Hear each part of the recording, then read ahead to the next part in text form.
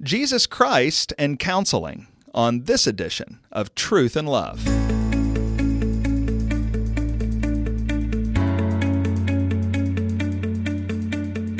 I'm Heath Lambert, and you're listening to Truth and Love, a podcast of the Association of Certified Biblical Counselors, where we seek to provide biblical solutions for the problems that people face. We are honored this week on the podcast to have as our special guest Dr. Paige Patterson, the president of the Southwestern Baptist Theological Seminary, which is an ACBC certified training center with counseling. Dr. Patterson, it's an honor that you're here, and I want to ask you, because you have transitioned 3 programs to be biblical counseling programs, including the current institution you serve as president, Southwestern. Why are you so committed to biblical counseling? Thank you, Dr. Lambert, for the opportunity to be with you today, first of all, and thank you for the superb work that you are doing, and may God bless you and all of your staff in every effort. The reason I'm so committed to it is that I made a commitment years ago to the inerrancy and infallibility of God's Word, and it's a matter of consistency to me. If I do really believe that God's Word speaks without error and that it is infallible and will not lead us into failure, then I have no other alternative except to apply that to every aspect of our school. When I went to Southwestern Seminary, we had an so-called integrated program, and like all integrated programs, it was primarily psychology with a religious veneer. And I noted that very carefully. I had a series of meetings together with my provost, Dr. Blazing. I called them Educate the President meetings, and we brought all of our counselors together and gave them a period of approximately 4 years in which to convince me or even provide any evidence whatever at all that there was something more that was needed for counseling than God's Word. They never brought me the first indication of it. And so at the end of that, I did the only thing that I felt was consistent, and we abolished the integrated counseling program, and we established what the church is able to do, which is to point people to God and to His Word. Praise the Lord. One of my main concerns with approaches to counseling that Christians embrace that are not biblical counseling. So biblical counseling is one counseling approach that Christians embrace. Other Christians embrace other counseling approaches as well. And one of my main concerns with those other approaches is every one of them, in one way or another, agree not to speak of Jesus in counseling. Sometimes it's an ethical commitment that it's wrong not to speak of Jesus in counseling. Sometimes Jesus is something we could get to later, maybe, if things go well. Sometimes it's a commitment that, hey, if they give us permission, we'll talk about Jesus. I have given a lot of criticism to other approaches because of that. What's wrong with that? Well, I don't think anything's wrong with it. I think you're exactly right in what you're attempting to do there. You know, a study of Jesus and his encounters with the various humans that he encountered is most remarkable. He was not always successful. That's the first thing a lot of people don't realize. Jesus was not successful whenever a person refused to do what he said. There was a rich young ruler who came to him. Jesus said, "Sell everything you have, give it away. Come take up your cross and follow me." And the young man went away sorrowfully because he had another God. He had a deeper commitment.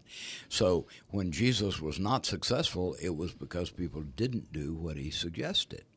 On the other hand, every single solitary time in God's Word, when people asked Jesus and then responded to what he said and did what he said, every time they went away better, they went away blessed, they went away healed, they went away with joy.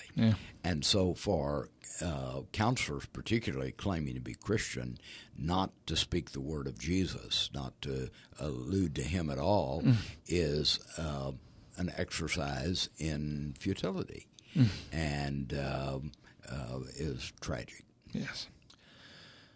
I want to ask you a question that you are in a unique position to be able to answer. You've transitioned institutions from counseling models that were not grounded on the authority of God's Word, not founded on the exclusivity of Jesus Christ, and a real commitment to speak about Him in every conversation, even if that conversation is labeled a counseling conversation. Mm-hmm. You've done that a number of times. And even just as you described here in your most recent transition, you've dealt with people who love the Lord Jesus, but will not change their counseling commitment. Mm-hmm. What is the obstacle for our brothers and sisters in Christ? They love the Lord Jesus. They've been saved by the Lord Jesus. They personally believe the Bible, but they don't have the commitment to speak of the Bible or to speak of Christ. What is the obstacle that you have seen? I think there are two. Okay. There may be more, but I think there are at least two. One of them I learned from Francis Schaeffer. Franz Schaeffer had a big influence in my life when I was a very young man, and as you know, he spoke of the house with two levels, and faith was a leap into the upper story, a blind leap into the upper story for most Christians, and so they would live a portion of their life up in the upper story, which was faith, but then they would come back down to reality, which was ostensibly the scientific world. But the problem is that much of what goes under the name of science is nothing but philosophy. Yeah. And Fran pointed out the fact that when you live on those two levels, you live a bifurcated existence, and so you only half of your life is really Christian. The other half is live the way of the world. I think that's part of the problem that we face. I think there's also a second problem, and that builds off of that first one, and that is that we have bought the world's counsel on so many things. I have my students right now in a class that I'm teaching in the fine arts, which many people find very difficult to believe that I'm teaching fine arts. They say, well, for Patterson, fine arts is how to field dress a deer. And so I have a lot of fun in this class because it's a side of me that they don't know.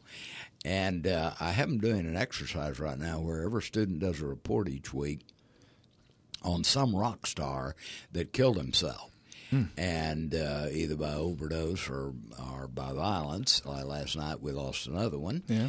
And so the truth of the matter is that people want to believe in the, quote, scientific world. I want to do what's scientifically right, and we have sold the soft sciences, sociology and psychology, to the general public as being scientific in the same sense that biology and chemistry is a solid science. No, they're not. Right. They simply are not, but the whole world has believed it. And one of the shocks that the world will have when the Lord returns is to discover how many of the things that just knew for sure were scientifically true that had no basis in science at all. So I think we're facing a similar problem now.